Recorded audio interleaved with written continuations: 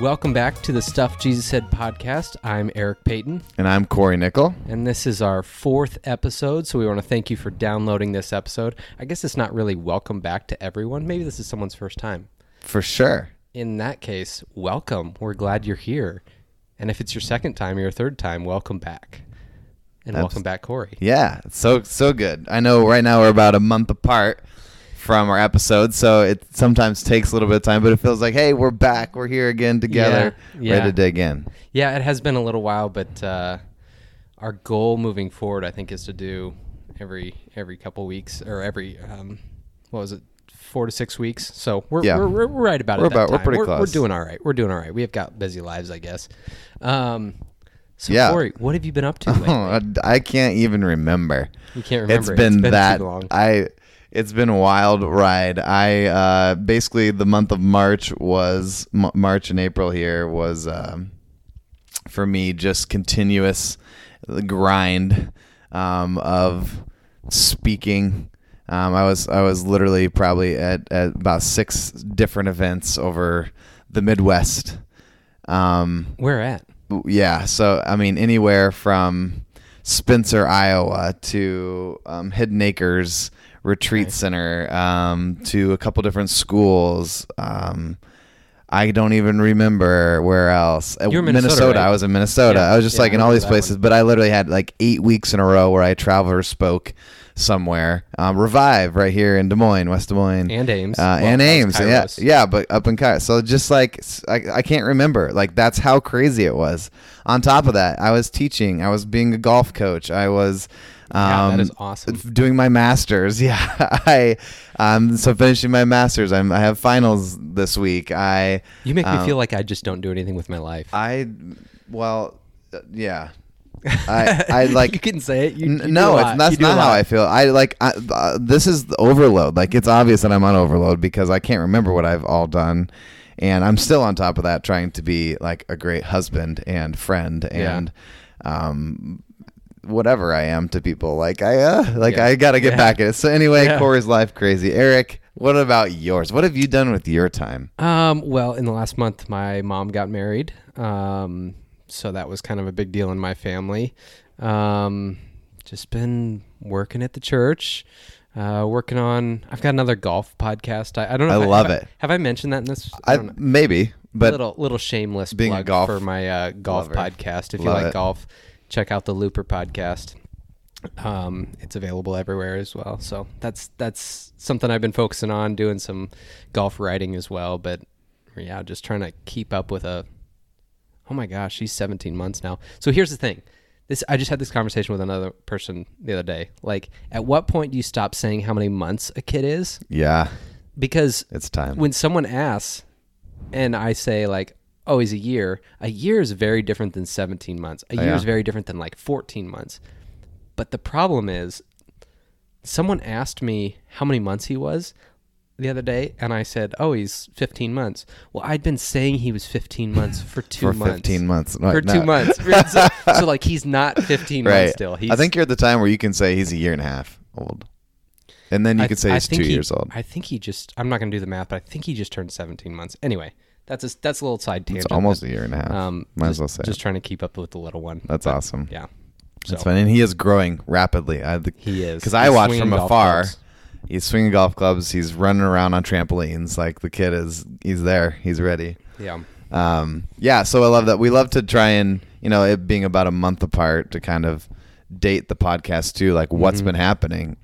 So I know we wrote down some of the things that have happened over the past few weeks. Yeah. But first, what are you drinking? Because I'm pumped about these drinks. Yeah. So I honestly, my voice and body is a little under the weather, and I was just going to go for like a mint tea but I tempted you. Yeah, but this time you tempted me. Yep. See, Mom, it's not just me tempting people. Eric is tempting me, and he pulled out some new Glarus Brewing Co. Spotted Cow, which I'm a sucker for, some Spotted Cow from Wisconsin. There's something about that. It's just only available in Wisconsin that makes it taste better. You just want it more. Yeah. Yeah.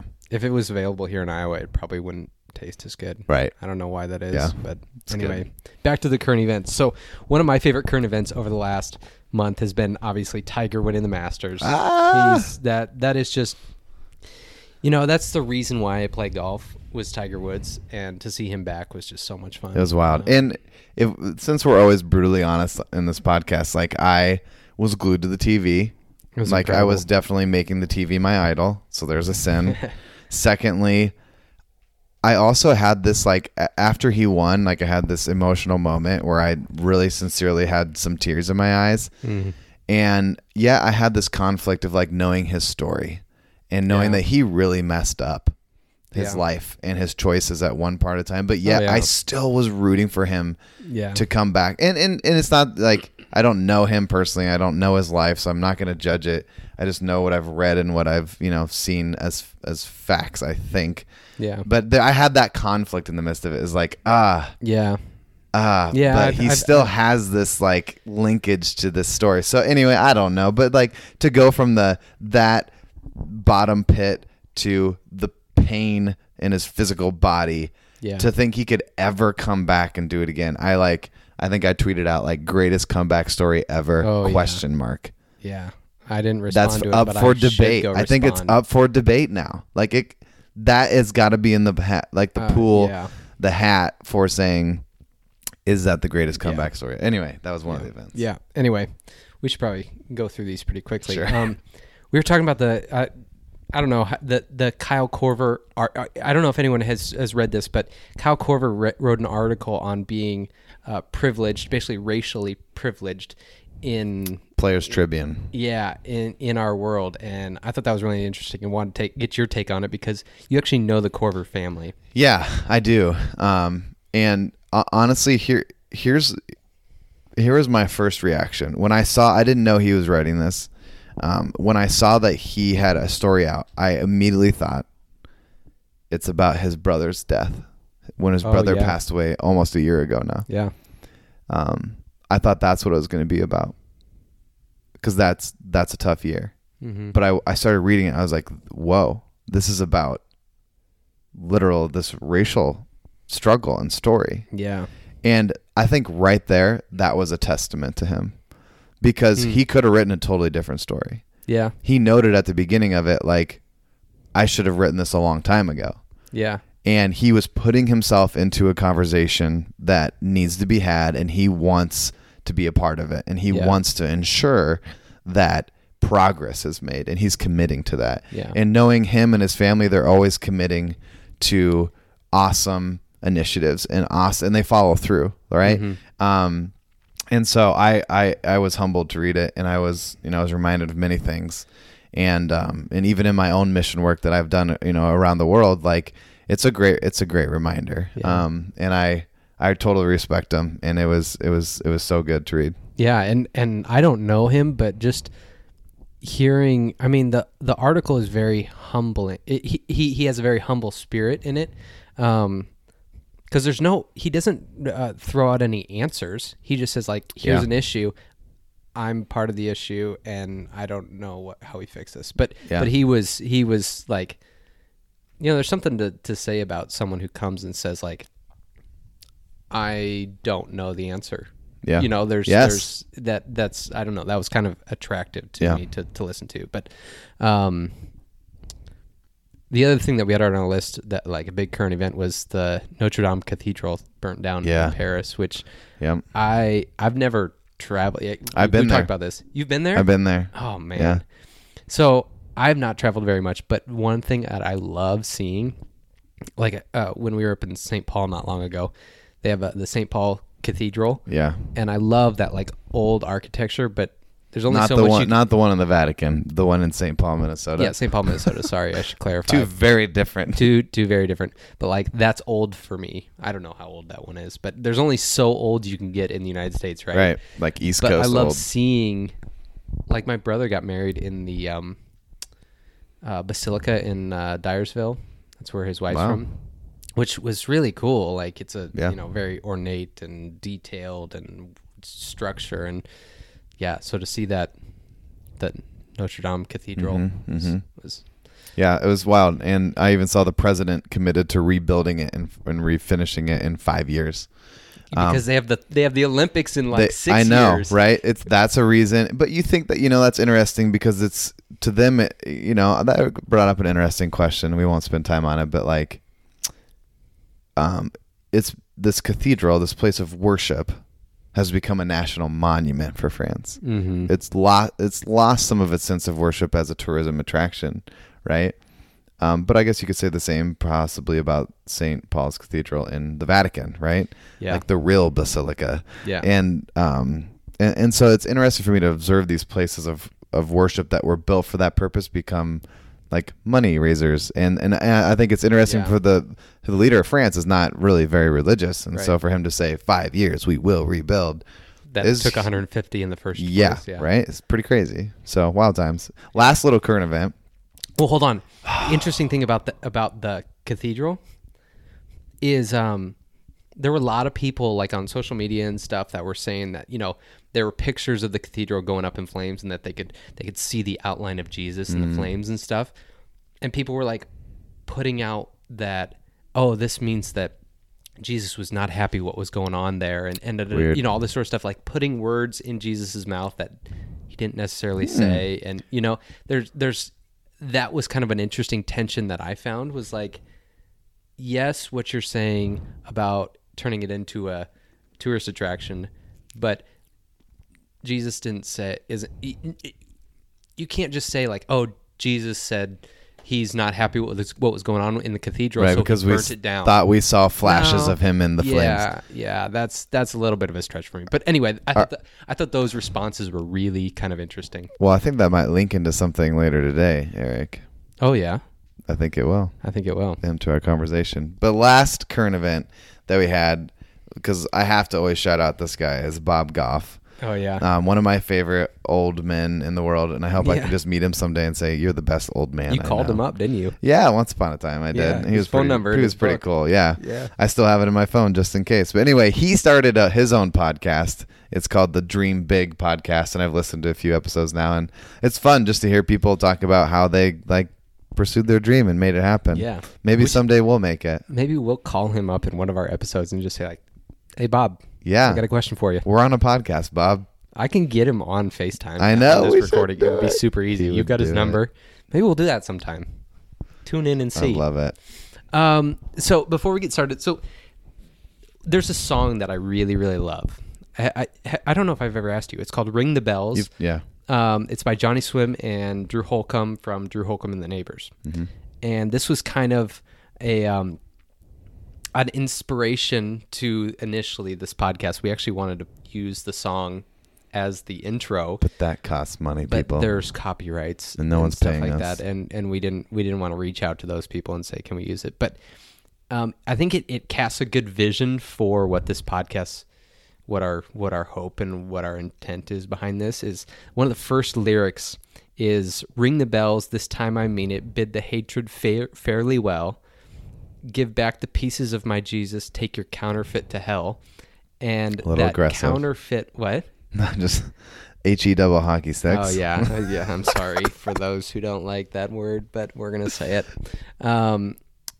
But that idea of like a counterfeit Jesus, figuring out who the real Jesus is and what he actually said and what he actually did, is kind of the purpose of what we're doing here. And absolutely, and like,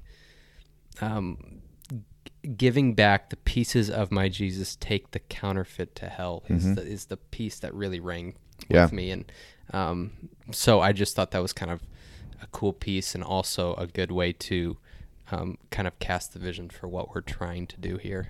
Yeah, I love it. I think that's exactly what we're trying to do, and that's a great vision to remember as we head in to the next part. Just for a recap from last time, we had Ryan Hervey on here with us, and we talked about... That was so awesome. That was a great episode. He's full of so much wisdom. If you haven't gone and listened to that one, if this is your first episode or you skipped over that one, go back and listen. That was our best one. I thought that was the best one. Yeah. That was awesome. Yeah, for sure. And we centered around the phrase numerously repeated by Jesus, "Do not be afraid." Mm-hmm. And Ryan had just so much insight to add on fear, and we really brought it to a place where I thought we went down so many avenues of where fear can go and what Jesus is calling us to. It was great. I feel like there needs to be like a what was that? Episode 3, a 3.1, a 3.2. We could, yeah, just subset like it. continue it later. Yeah.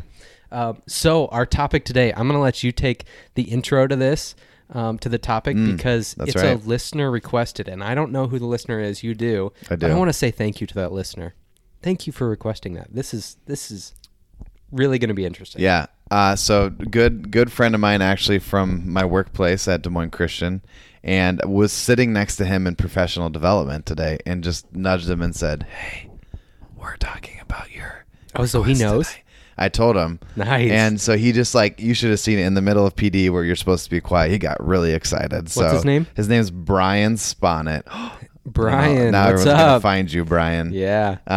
He'll love it. He's one of the most charismatic, energetic, fun-loving, and people out there. So he's a 5th grade teacher. Awesome guy, awesome area, and excited that he requested this. So yeah, that is that. And I think you have the verse pulled up explicitly. So it's from Mark chapter 1. Do you want me to read the whole section? Yeah, it's like five verses, right? It's kind of around it. It's Mark 1:40 through 45. The title of this passage, this section, is Jesus heals a man with leprosy, and it says, "A man with leprosy came to him and begged him on his knees, 'If you are willing, can you make me clean?' Jesus was indignant. He reached out his hand and touched the man. 'I am willing,' he said, 'be clean.' Immediately the leprosy left him, and he was cleansed. Jesus sent him away, and at once a strong warning: 'See that you don't tell this to anyone, but go show yourself to the priests and offer the sacrifices that Moses commanded for your cleansing as a testimony to them.' Instead, he went out and he began to talk freely, spreading the news. Oops. As a result, Jesus could no longer enter the town openly, but stayed outside in lonely places. Yet the people still came to him from everywhere." So that's the passage. That's the passage. And specifically on the point that says, don't tell anyone. Right. Which is funny in this passage because the guy specifically ignores that. Like no. Like people, but it kind of makes sense though, right? Because he had this miracle that changed his life, and people would notice. Yeah. Do you know what leprosy is? Like, yeah. What exactly? It has. So leprosy is going to be like a physical outward impairment, not impairment, but like physical change. You're going to have kind of whitish skin with boils and pus and flaky. Oh, okay. And so leprosy is very much a dermatology related condition.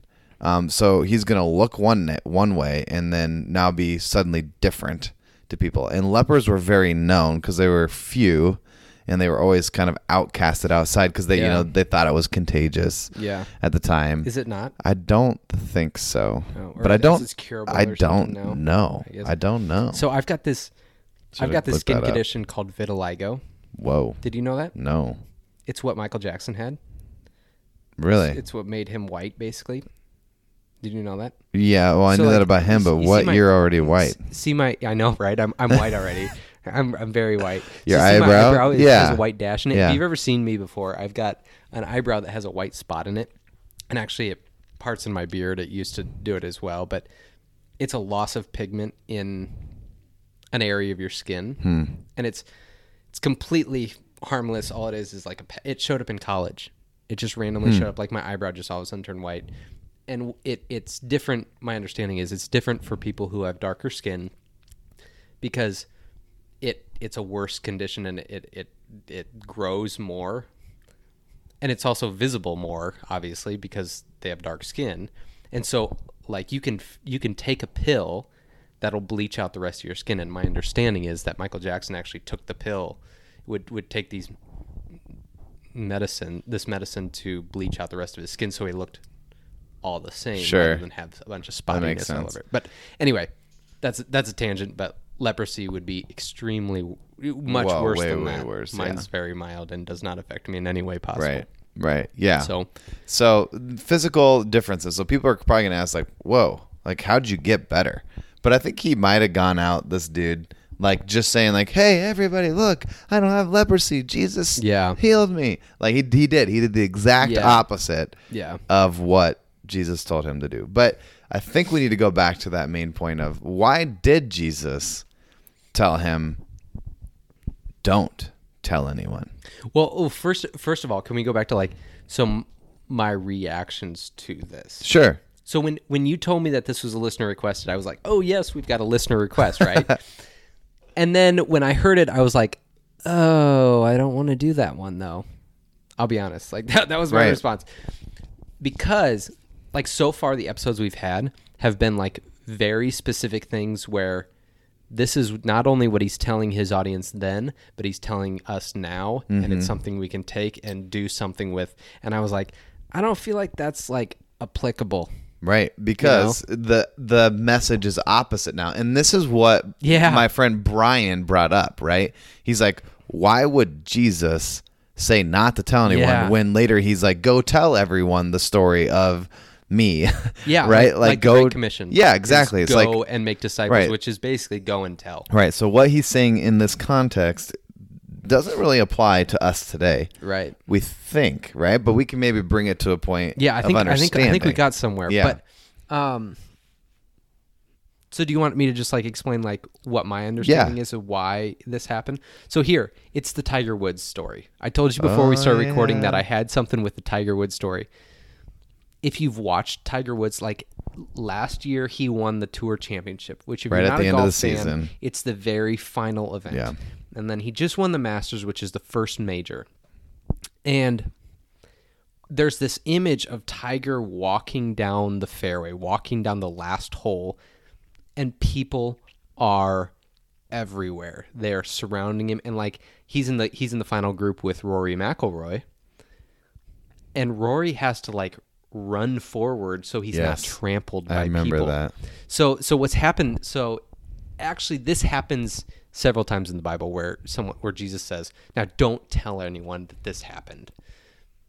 And actually, in this passage in Mark 4 or Mark 1:44, shortly after, it says, he says, "Don't tell anyone," and the guy goes and tells people, and it says, as a result, Jesus could no longer enter a town openly, but stayed outside in lonely places. Mm-hmm. And so my understanding is the reason Jesus says, don't tell anyone, was kind of strategic, because then he could get different places more freely so that he could tell people. So that if no one told anyone that Tiger was about to win the Tour Championship or win the Masters, Tiger and Rory and all the guys in his group and who were playing could have walked up the fairway easier. It would have been much more easy, easier to do that.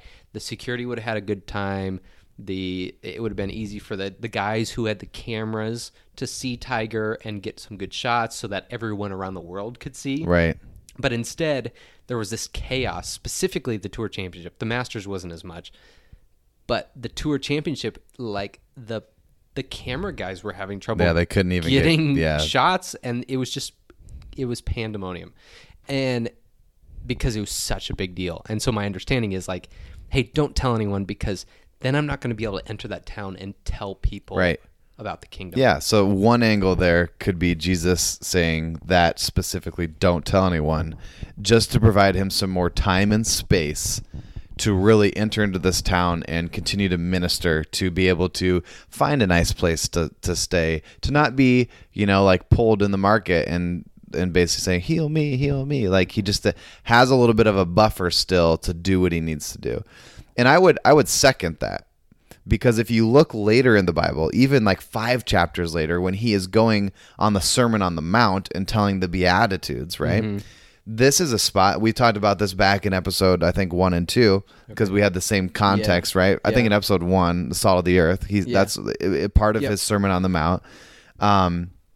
So he had to give a sermon on a mount, right? So on the side of a hill, because he had so many people following him that he couldn't just address his disciples anymore. He had to address a humongous crowd. And there were so many people that it was bothersome. And even other points in the Bible, he would get on a boat in the water and then preach to the crowd to keep them give it a buffer, right? Yeah. And so obviously here, I think this angle is very real for him and applicable, that he just needed that space and that time to try and continue to do what he needs to do. And that's why he told, this guy, don't just go telling everyone. Okay, here's an interesting thought, though.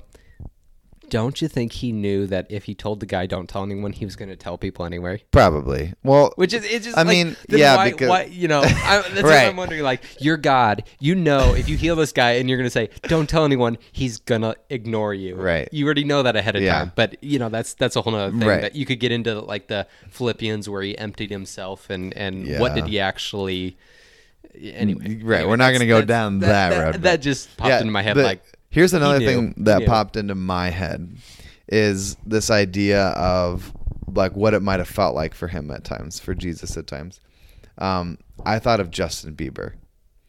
And back in the day of, all of his believers who were young teenage girls that were just like in panic and pandemonium every time Biebs would show up anywhere. Like, Bieber, if anyone had a clue where he would be, it was chaos. He would be smothered and stripped and just not ever have a chance. I feel like that was sort of the Jesus factor at the time, right? It was like people were just touching him, wanting to be healed. And we see that later in scriptures, right? Just to touch his robe, to touch his cloak, I would get healed, the faith of the woman and all of these things. And so I think it was totally a buffer for space and time. Mm-hmm. Please just let me be me and do what I need to do. Nope, didn't happen. Yeah. That's I don't know. That's so it's weird for me because where's that line? Where's the line between no, tell everyone and don't tell anyone, Well, but I think that comes later. And it's not that he ever says after a miracle, go tell everyone, right? I'm not, actually, I don't know. Maybe he does say that somewhere. That's on me. That's on me. Okay, Eric's going to look it up while I keep talking. I think another question we need to look at is when he is saying this. And that's at the beginning of his ministry as well. Yeah. That's right. Yeah. So he really hasn't established himself as the Son of God. He really hasn't established himself as this miracle doing prophetic son of God with glory and power rabbi. Yeah. He is just kind of a commoner at this time, maybe a little bit special and set apart that people have noticed. Yeah. But this is Mark chapter 1. Right. It's the very beginning of his ministry. Disciples are just now following him. And then boom, the first town he goes to, right? He does this miracle and he's kind of hey, just keep it on the down low. So we had to think about the when of this statement. Yeah. And then that's another reason why he says it is, hey, I need, again, that space and time to really get established here and kind of figure out how this is all going to work before I have people flood in my face. And I just quickly looked up that in Mark 5, he heals, looks like a demon-possessed man, and says, go home to your own people and tell them how much the Lord has done for you and how he has had mercy on you. So, without having looked at that entire passage, I don't know if, it says go to your own hometown. I don't know if that's somewhere different where he didn't plan on going to. Or, possibly, but isn't that the one with the demon-possessed man and the pigs? They all go to the pigs. Yeah, I remember that story. But I think, again, that's Mark chapter 5. That's more down the line of his ministry. And, it might have been a town he wasn't going to go to. Concession, too. Yeah. He's going to do it anyway. So people by this time are going to do it. But again, there might have been a testament to that man. That's I don't know if I want to compare miracles, but this miracle that we have here of leprosy and the miracle we have of this man who had been in a cave chained with demon possession. Right. There's a pretty big difference. And that second miracle with a demon possessed man might have more of an impact in a story than this leprosy. And I don't want to, again, it's like, what sin is greater than another, or what miracle is greater than, I don't know, but that could be another reason why 5 chapters later he's saying, you need to go tell people. And again, let's think of when maybe his ministry is more established at that time. Yeah, I think what it comes down to is it's a strategic comment, right? Mm-hmm. It's not like, this isn't a comment where he's saying like, all of my followers make note of this and tell people not to tell or don't tell other people about me or about what's happened. Right. That's not, it's a very specific place and time. That being said, what is it? I'm going to look this up quick. I think it's is it 2 Timothy 3:16? Oh yeah. All scripture is God-breathed and is useful for teaching, rebuking, correcting, and training in righteousness. So there's part of me when I heard this was like, oh, that's a throwaway verse and it's not useful or applicable, right? But the Bible also says that all scripture is God-breathed, and there is basically a point to it. Right. Right? Yeah. But I don't think the point is to say, like we said earlier, hey, my followers should not tell anyone. No, correct. Yeah. Because of is the Great Commission, and then also I was thinking the parable of the Great Banquet, which is at Matthew 20. I'm not gonna be able to pull that right now. Possibly. I think 22 or 23. But anyway, look up the parable of the Great Banquet, and it's, hey, go into the streets and tell everyone. Bring them into my house so my house may be full is the story. And that's the story of the kingdom. Like, you want to tell people and bring people in. So there's this tension between not telling and telling. And so that's, I think, where we land on, or not land on this, but continue with, is say, why does this matter for us then today? If Jesus is saying the Great Commission, the parable of the Great Banquet, obviously the message is go and tell people, and these healings to those individuals, don't tell anyone. Yeah. And I think this kind of brings me to the next item I would love to talk about in this, and it links me back to what you said about the Notre Dame Cathedral earlier too. Okay. Because you were, that's why I pointed at that point. I was like, foreshadowing. Yeah, and I don't know. And I don't think you got it, but I got it. I think I got it. So essentially, right, what you said was there's people who swore they saw or think they saw Jesus's figure in the flames. Mm-hmm. And so by them thinking that they saw that, they then go out and project the message of Jesus is unhappy with this church, with this country, with this political stand, with this and this. And they use something they think they saw and experienced in order to give a message that may not even be incorporated in what Jesus would ever say. Yeah. Nor should it possibly be labeled like Christian message from the interpretation of the Notre Dame burning. Yeah. Like, no. Yeah, that's bad headline. That's bad press. That's not what we need, okay? I remember when Hurricane Katrina happened. Yes. And there was all these like televangelists and stuff, or whatever they are, that say like, oh, this is God's judgment on New Orleans, and that just is, Jesus did not say that. Correct. He didn't explicitly write that in the sky or with blood on the wall like, hey, this was me. You deserved it. Nor is it in the theme of what he says in general, like, oh, I'm going to judge, you do something bad and I'm going to bring a hurricane on, or any of those things, which is completely would be the counterfeit Jesus that would be in that song that stands out to me, that hey, you're making this counterfeit Jesus that is not the true one. Anyway, and so let's take that back, right? And I love that, because that ties exactly into why we do this podcast and that theme song, right, for us from Johnny Swim and Drew Holcomb. And we want to take that back. And I think that also might have been a part of Jesus's statement at that time, is this is my first miracle.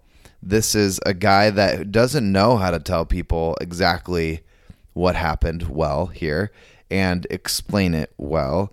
And because of that, right, the repercussion is that now people get the wrong idea, or they hear a message and now they become overly interested because they want to be healed, not because they're actually interested in the message that I'm bringing, that I am the Son of God, but they want this miracle from me. Like, they want to be healed right now. And again, I think I mentioned this back in episode 1, right? So if you're here for the first time, like, go back there, hear this kind of ongoing tie that we've got going in, and we've got going in all our messages. But I think Jesus has a part of that there, in my opinion, that he's kind of like, whoa, let's just sow the horses until we all understand what's truly going on here, more than just the wow factor of what you're getting. And I wish I would have had this passage ready, and maybe you can correct me if I'm wrong, but I think there's a passage where Jesus gets in the boat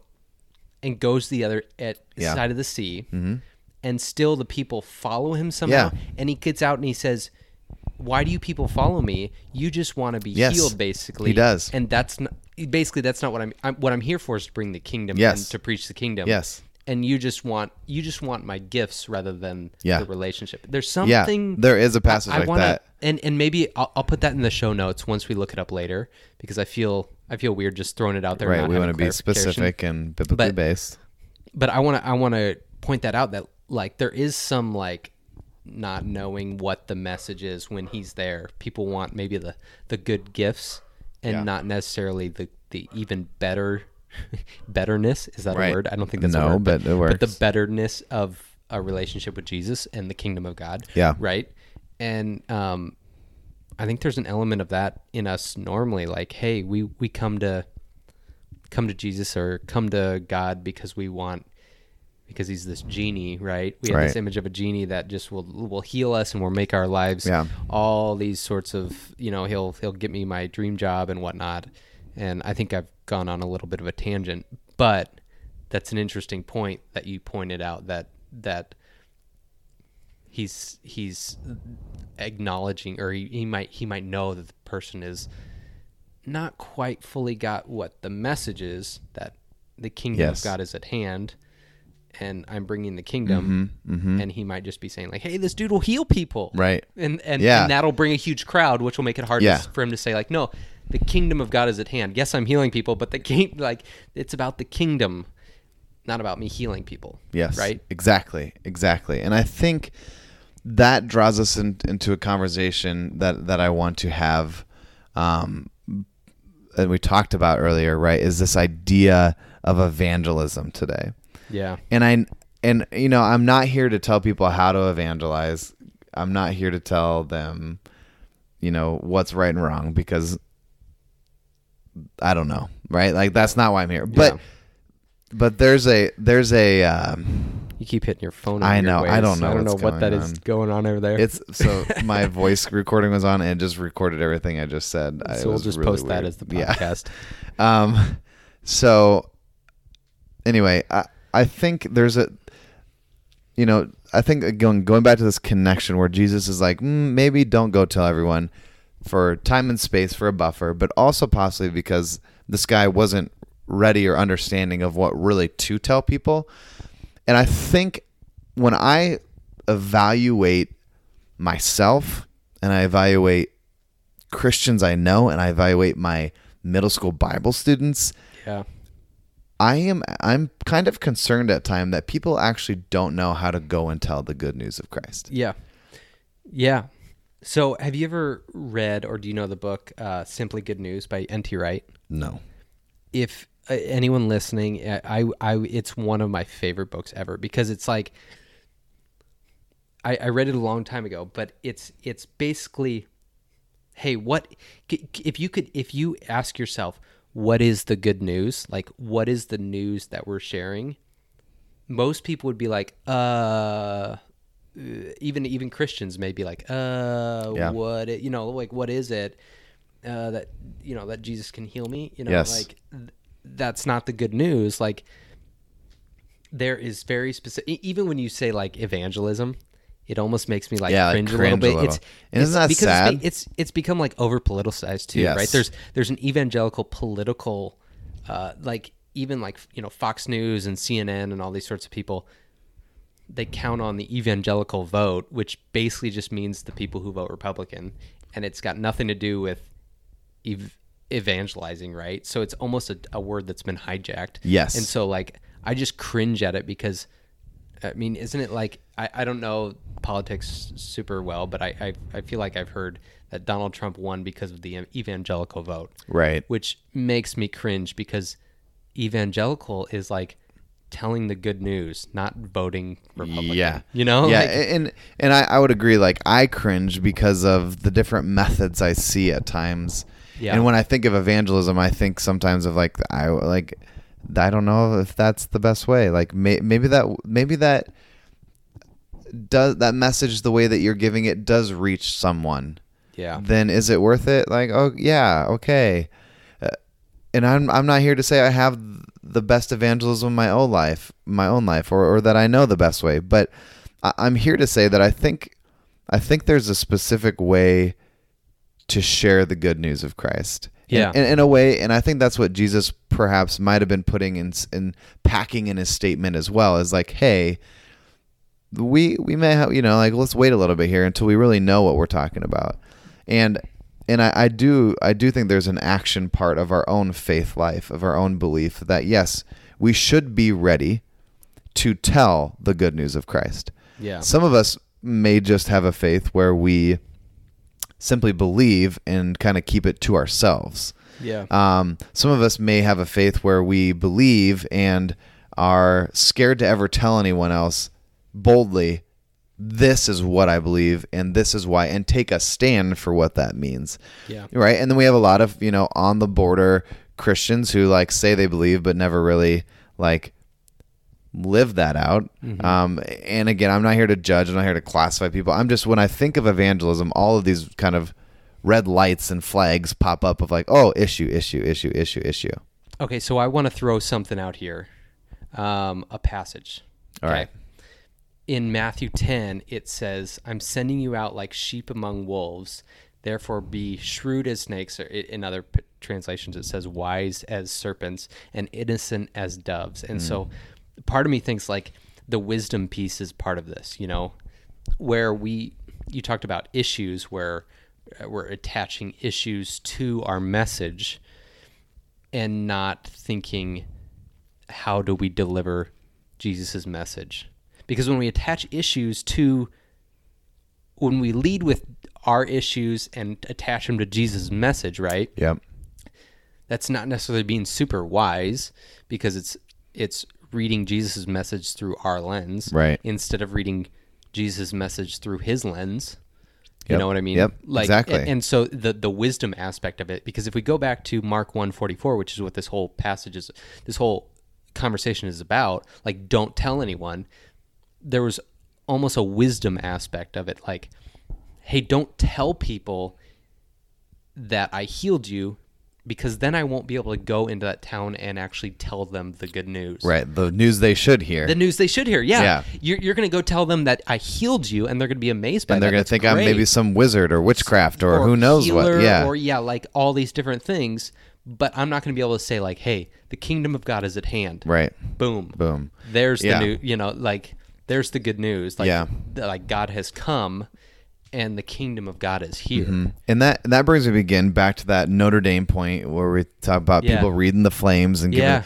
But isn't that something that we should do with how we think God is moving in our lives or is acting in our lives? Like, we should, because again, I think some of us just need a little filter to make sure, and that filter, not saying like you're not allowed to say things, but a filter that says, hey, let's put it through a little check system here before we go out and say it. Yeah. And I think that comes in our world where sometimes we just read the signs, or we think these things like God is, doing all of this stuff and I'm going to give God the credit. And sometimes we like misplace that he doesn't actually want that credit. And sometimes, like this scenario with people reading the flames and Jesus at Notre Dame, right? Like, I don't think God wants that credit. I'm not sure. I'm not sure like that's really his message at that time. It's not clear, so we can't credit it to him. Exactly. It's not clear. And again, I think God left us the Bible, the inerrant, God-breathed words that are the Bible, for us to use that as our filter and to use that as our tool to share the good news. Yeah. So I'm not sure today that he is going to use the flames of Notre Dame, or he's going to use this alignment of the stars, or the perfect heads up penny that you found, and it means God wants you to do this or that. Yeah. Like, I'm not sure we need all of that. I think the filter of the Bible would kind of ruffle that out, and we could find a clearer message and a better message to proclaim the news of Christ. And I think that is what we're on to here when it comes to evangelism, or it comes to sharing the good news, which is what this guy wanted to do, right? Is that, hey, we need to have a filter for really understanding what it is. And for us today, applicable for us today, is we need to go back to the Bible. What is the message? What's the true message that Jesus already said, that God already wrote, that he wants to be shared? But at the same time, the Bible also is, at the end of the Gospels and in Acts, there is a bringing of the Holy Spirit. So there's not only the Bible, but also the Holy Spirit, and that each one of us has the ability to do some, be Spirit-led and do some amazing things.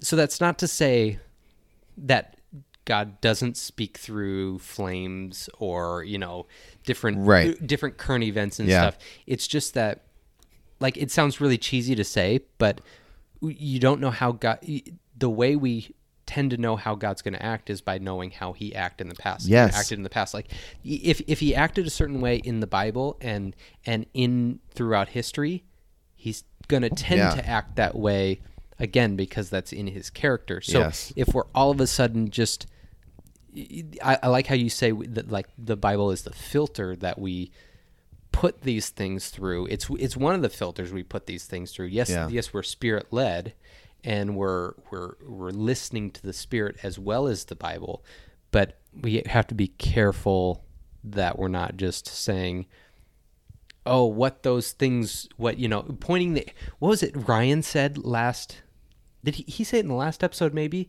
that Christians are really good at pointing from afar at what's going wrong, but once someone, how did he say that? Once someone comes close, we're not very good at like pointing out basically the log and the piece of wood in your own eye, the plank in your own someone eye. else's eye.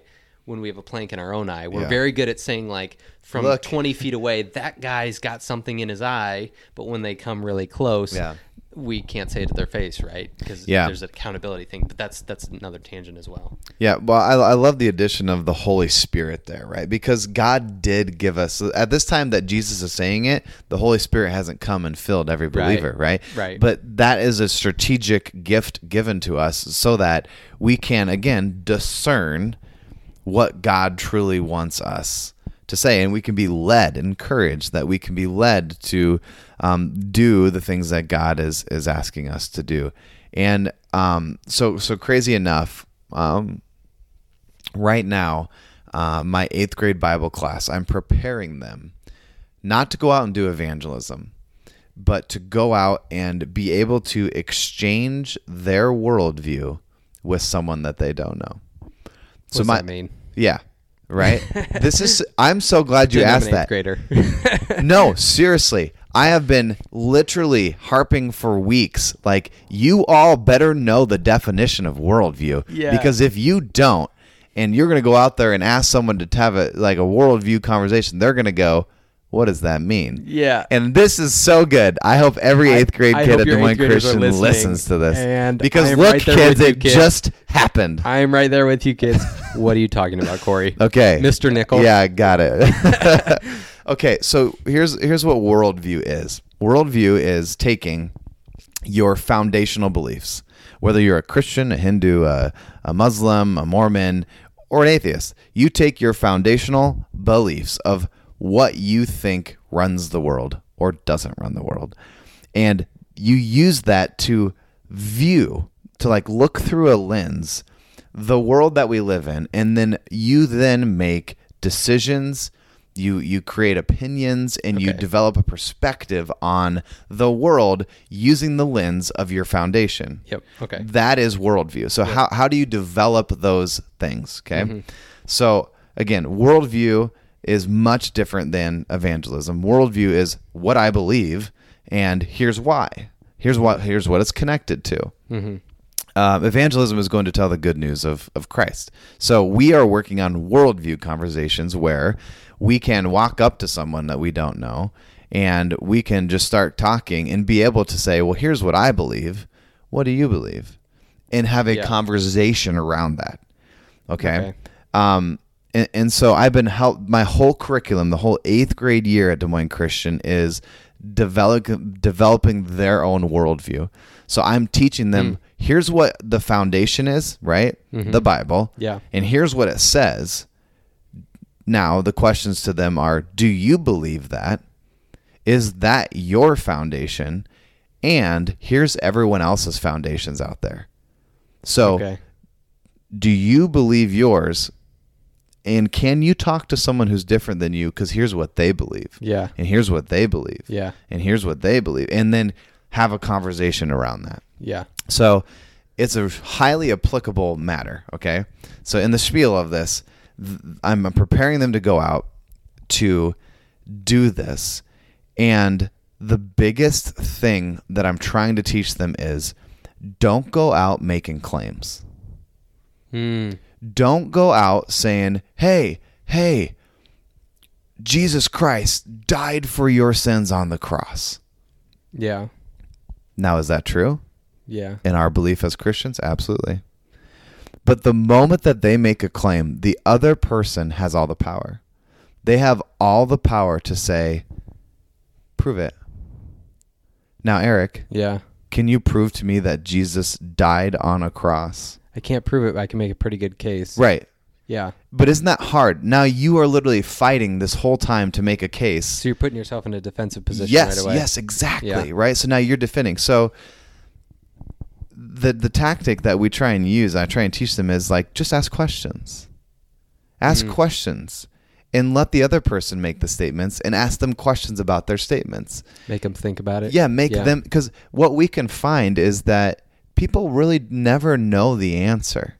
Yeah. They're going to have these bold claims like there's a flat earth or like Tiger Woods is trash, right? Or all of these statements that they could ever say about Christianity, like a God could never create this world, whatever it is. People will make claims, but they don't actually have the factual evidence to back it up. So if we just ask questions, we can help them arrive to a place where they go, huh, I actually have no clue what's going on here. Yeah. I don't know. You know, one of the like concepts in psychology is called cognitive dissonance. Yes. And that always fascinates me. Cognitive dissonance is basically holding like a belief or two. Well, I guess it's got to be two or more. I don't know what exactly it entails, but it's holding beliefs that are contradictory to each other. Yeah. And how people do that all the time. All the time. And so like I'm always curious what beliefs I have that are and not religious beliefs. I mean, I think Christianity is you hold the beliefs that are in the Christian faith and they work, but other things in our worldview that necessarily don't line up. Right. And it happens all the time. But that's kind of on a micro scale, but on a macro scale as far as like religious stuff, you're saying like ask questions around like, how do you hold these two beliefs? Like how do these two things make sense? Mm-hmm. I mean, karma could be one thing. You know how good things happen to good people and bad things happen to bad people. You could say like, How does that happen? Mm-hmm. Why did this really good person get cancer? Does that mean they're a bad person? Yeah. Oh, well, no. Mm-hmm. Oh, those two beliefs don't match, right? Yeah. Yeah. There's a dissonance. The questions we love to ask, one of them is, how did you come to that conclusion? Oh, yeah. Like, let the person try and tell you, like, well, how did I get there? Did I just assume that, or did I actually have factual evidence for that one? Yeah. And then also ask, what do you mean by that? To clarify that. You just told me that you think the earth is flat. What does that mean? Yeah. Like, that my backyard is flat, or that the actual world? And a lot of people are going to make, backyard isn't even flat. Yeah, right. A lot of people are going to make claims about Jesus too. Yeah. Like, for example, like I believe, or someone's going to say, I think Jesus is the worst example. And this is a bad example. Let me rethink. They're going to say something about God, perhaps like, I think God is terrible because he brutally punishes everyone for all that they do. Mm-hmm. And I would ask, well, what do you mean by that? Yeah. And they would say, well, I think that God is an evil God who just wants to harm all of his creation because we're, because we deserve it. So he's constantly judging us and punishing us. And I would tell them, no, I don't believe in a God like that either. I don't either. Yeah. Right? Yeah. So instead of just getting into this huge argument at the beginning, I asked a clarifying question. They made a claim, and I could say, no, I actually agree with you. And you can actually lead that person to a place of better understanding of who God is by saying, no, I agree with you. I don't like a God like that either. Like, that doesn't exist.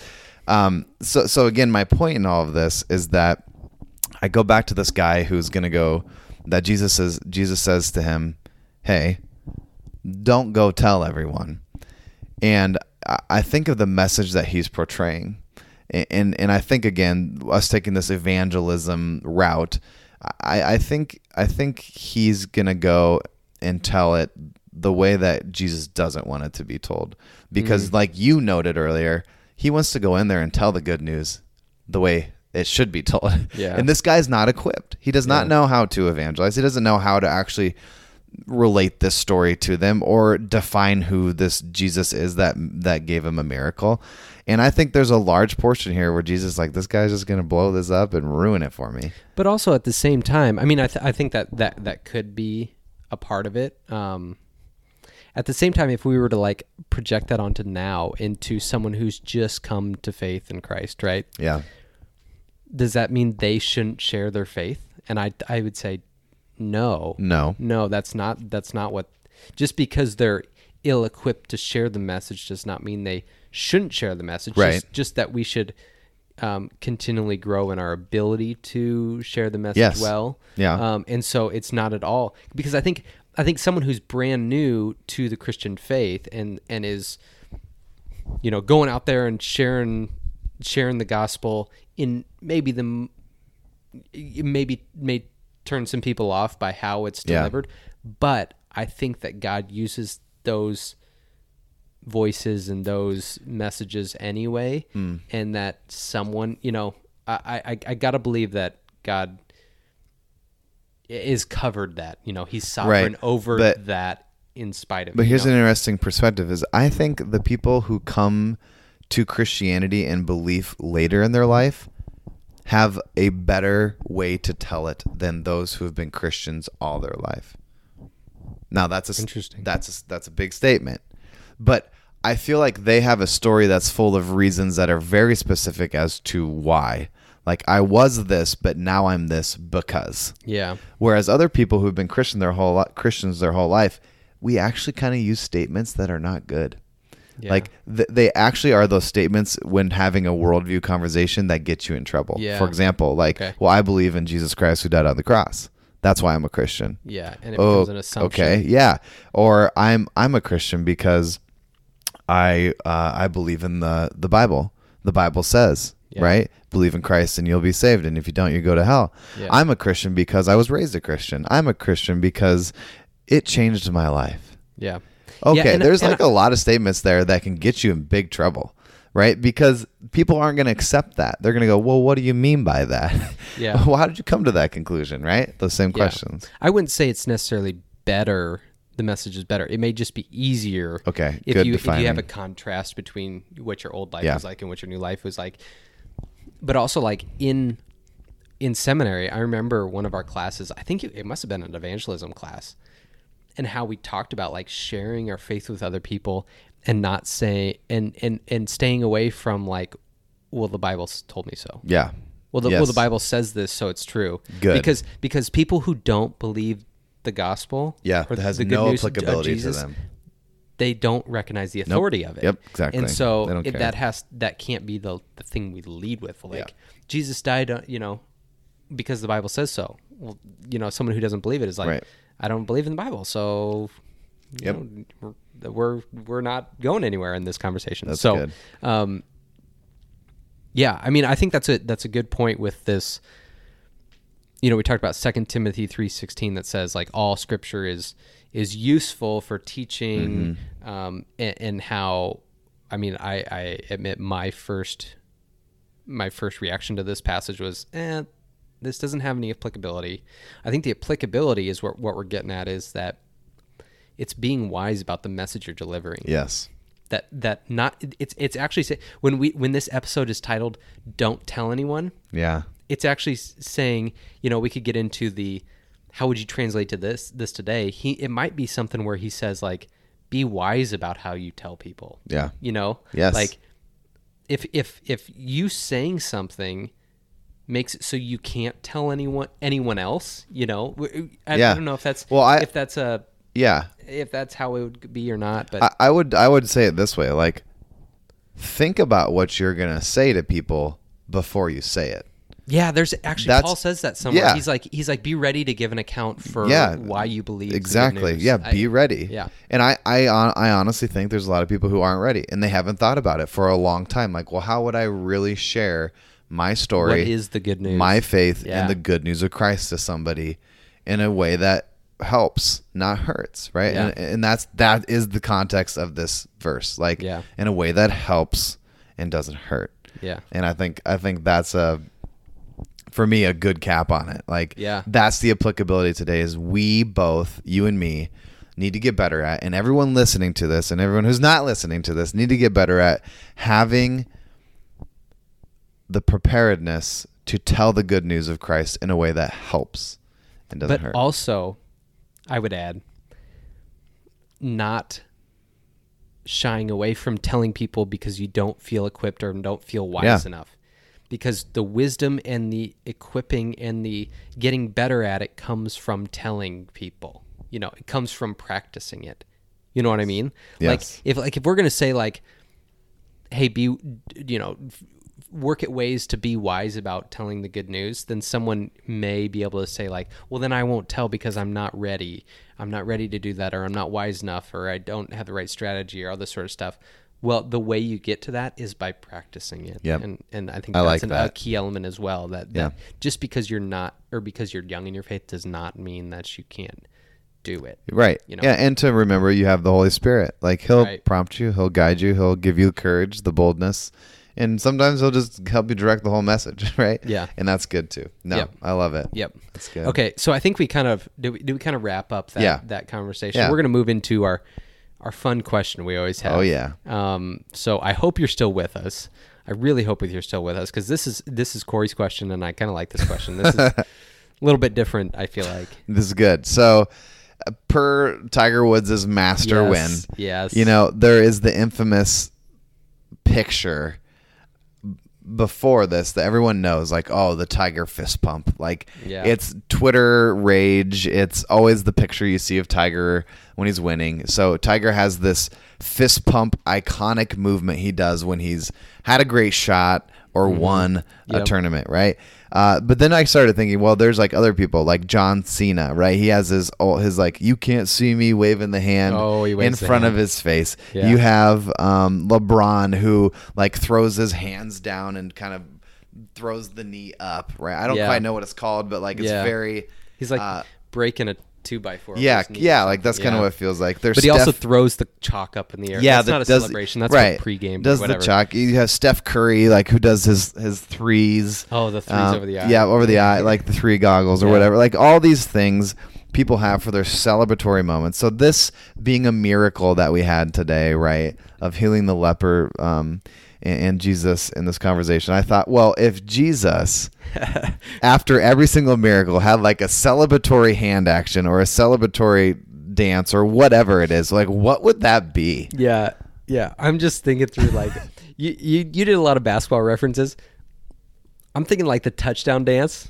Yeah. Do you remember Chad Ochocinco? Oh yeah. He had all those dances. And he took the pylon one time and putted the golf. Or yes. putted the football one time. I love that one. Was... I think Jesus' celebration. He lays down and acts like he's dead, and he's like, just like stands up and I'm alive. Like levitates back up. Like, hey, still here. Or we could just say like he raises from the dead, and that would be a celebration. Oh my goodness! I think he okay. In my mind, he would need something like more. That's going to be quicker, because that to me, laying down on the ground, getting whatever. Yeah, I don't know. It's fun. It's good though. Long. I'm trying. I'm reaching. But for me, I kind of thought this through. Okay, I think he would need something kind of quick and in the moment, right? And I think, I don't know. I think he would have kind of a catchphrase with it too. That's like, got him. Right? Like that's a big slang. Got him. Right? And my kids can say it a lot better than me. But, so more than that though, I think of Jesus as a fisher of men, right? So I imagine him like holding this fishing pole. Oh, he's got a fishing pole. He's just got he puts both hands, like imagine, right? You put like your knuckles are aligned on top, and you just kind of like you pull the fishing pole back, like you hooked the fish like this. That's all he would do. He would put his fist on and pull it back and say, got him. That's pretty good. Like, I think that's what Jesus is celebratory every time would be like, heal somebody, got him. That is pretty good. It'd be good. I don't know if I can beat that. That's a pretty good one.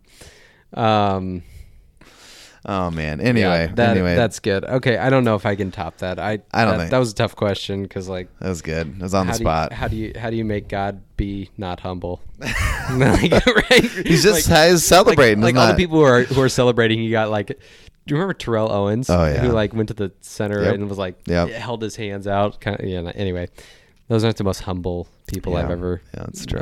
Realized or met in my life. Yeah. Okay, so we're just going to preview the next episode. Always that do. Kind of wrapped up. Get out there, people.